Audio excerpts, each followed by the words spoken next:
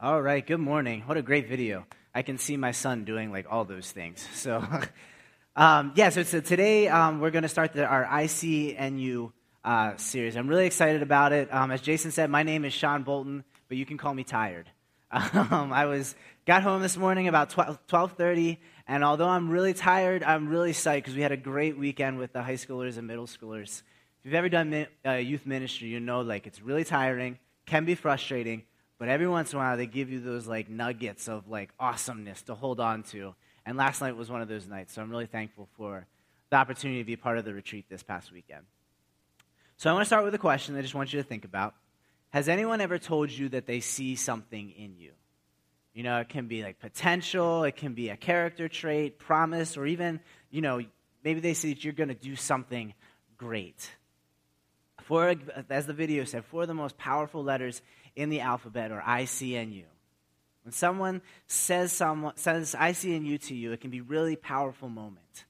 In my professional life, when I was given the opportunity to be a supervisor in my department, something that my bosses said to me was they see the potential in me to be a great leader. And that was really awesome for me. It's something that I've held on to. It's given me a lot of encouragement and motivation over the years.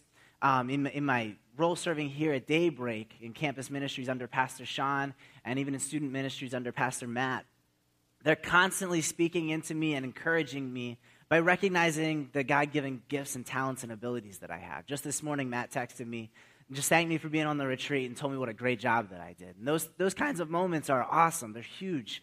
They're noticing that my unique spiritual gifts and personal style and passion are coming together to forward the mission of God in me. And the same can be said for you guys too. We all have this mission from God, and it's unique to each and every one of us. So can you think of a time when someone noticed your potential and affirmed you, spoke a word of encouragement to you in that regard?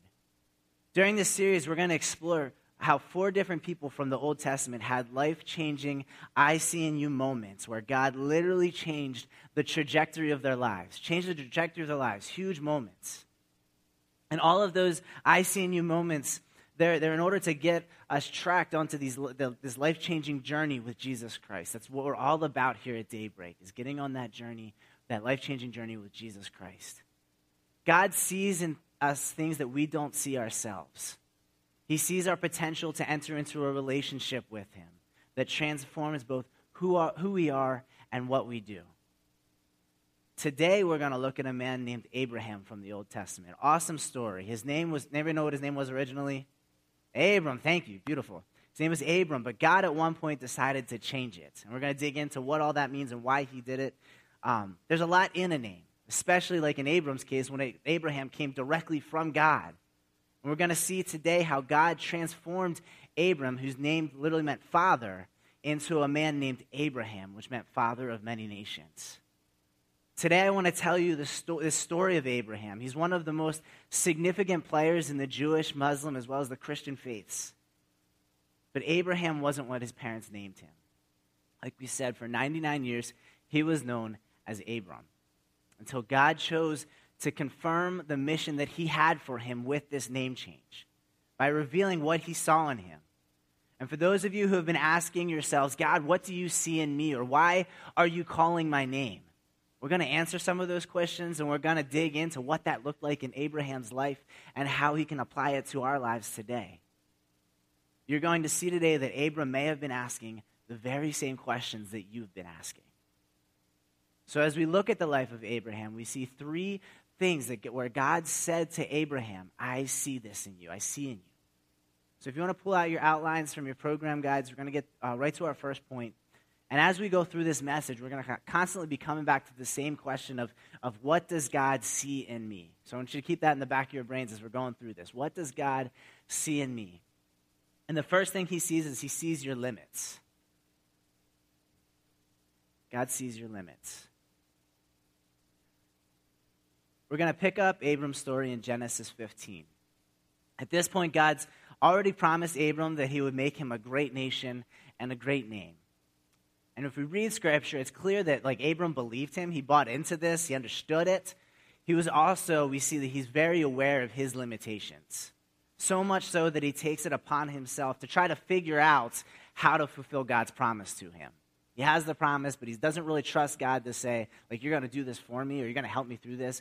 He makes ways to fulfill it without including God. Now, in Abram's time, it was a little bit hard for you to be the father of many nations if you didn't have an heir, right? You didn't have somebody to pass it on. That's heir, not hair. I was going to make that joke if Pastor Sean was here, but you have to have a male heir to pass those things on. And Abraham had nobody to pass on his family lineage to. He didn't have a son to carry on the promise from God. And so he comes up with this solution to what God has promised, the solution to make it work in his mind. And if you read in Genesis 15, 2-3, it says, "But Abram replied, 'O sovereign Lord, what good are all your blessings when I don't have a son? Since you've given me no children, Eliezer of Damascus, a servant in my household, will inherit my wealth. You've given me no descendants of my own, and so one of my servants will be my heir.'" So in this verse, we see Abram operating from his limitations, out of his limits, and attempting to set himself up for success by providing this heir that he didn't trust God to provide. And he provides it through his head servant, Eliezer, and he thought that he could be the one to carry on the family blessing. But obviously, that wasn't what God had in mind. When we try to do things apart from God, it doesn't always work out. And when it doesn't, Abram comes up with another plan. And this part is just crazy to me. Just stick with me. We're going to get around. It's kind of crazy. So he takes matters into his own hands. And the Bible says, so Sarai, that's his wife, said to Abram, "The Lord has prevented me from having children. Go and sleep with my servant. Perhaps I can have children through her." And Abram agreed with Sarai's proposal. That's Genesis 16:2. Now, have you ever read something in the Bible, specifically like the Old Testament especially, and been like, what? How did that even happen? This part of this story, to me, it plays out like a reality television show. Like, I can't have kids, so here's my servant Hagar. That was her name. And just have a kid with her. Today's society, that's what it would be. It would be a reality TV show. But back then, it was just like, oh, that's what we're going to do. We're just going to move forward from there. And I don't get it. But his wife recommends that he sleeps with his personal maid, Hagar. He follows through, and she becomes pregnant, and Ishmael is born. And I think that we can assume, without going much further, that Abram kind of had a do-it-yourself approach to his faith with God, and it doesn't really work out. Surprise, surprise, Hagar and Sarai, there's some conflict, some tension, that occurs between them, and Abraham actually ends up sending Hagar and Ishmael away. So it's not working out the way that he wants to, and he's led to this choice of, I can either continue to do things on my own, I can try to continue to figure this out for God, or I can include him on this on the solution, and we can figure this out together. So finally, in Genesis 21, we get to the point where God actually changes Abram's name to Abraham. He's 99 years old, and he and his wife end up laughing at the prospect of Sarah getting pregnant at her age of 90 years old. Women, how many would sign up for that? 90 years old, getting pregnant. Oh, my goodness. And so the promised son was born. His name was Isaac, which literally means laughter in Hebrew. The word says, Abraham was 100 years old when Isaac was born, and Sarah declared, "God has brought me laughter. All who hear about this will laugh with me." Who would have said to Abraham that Sarah would nurse a baby, and I have given Abraham a son in his old? That's Genesis 21, verses 5-7. My wife and I recently completed the Journey class, and one of the things that Pastor Joel had us do, it's called a family genogram. And what it is, it's like a thumbnail sketch of your family over the past 4 generations. My mom's back there. She's getting nervous. A thumbnail sketch of your family. And one of the things that it does is it outlines positive traits that have kind of played out through your family as kind of an encouragement. But it also does the opposite, right? It kind of points out things that maybe have limited your family's faith or limited your family's ability to walk with God. And Pastor Joel referred to those themes in our families as unbiblical family commandments. And discerning these things can help us to see those things that are limiting our faith and have limited our family's faith. Abraham's unbiblical family commandment may have been that they tried to do things on their own apart from God. Can anybody relate to that?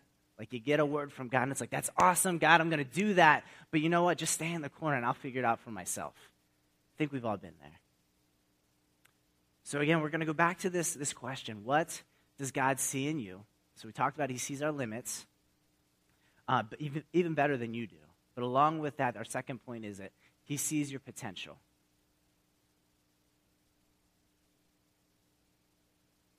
He sees our limits, but he also sees our potential. I kind of said at the beginning of the message today, but there's a lot in a name. A lot goes into a name. And I have a video that I want you to watch. I think it kind of plays out this point perfectly. Checking in. Your name, please. Michael Jordan. Oh. Michael Jordan, 8 o'clock? Oh. That's me. Oh. Oh. Man.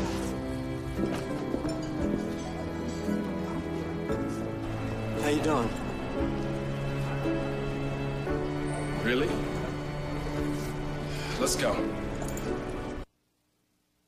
So much disappointment in that guy's life.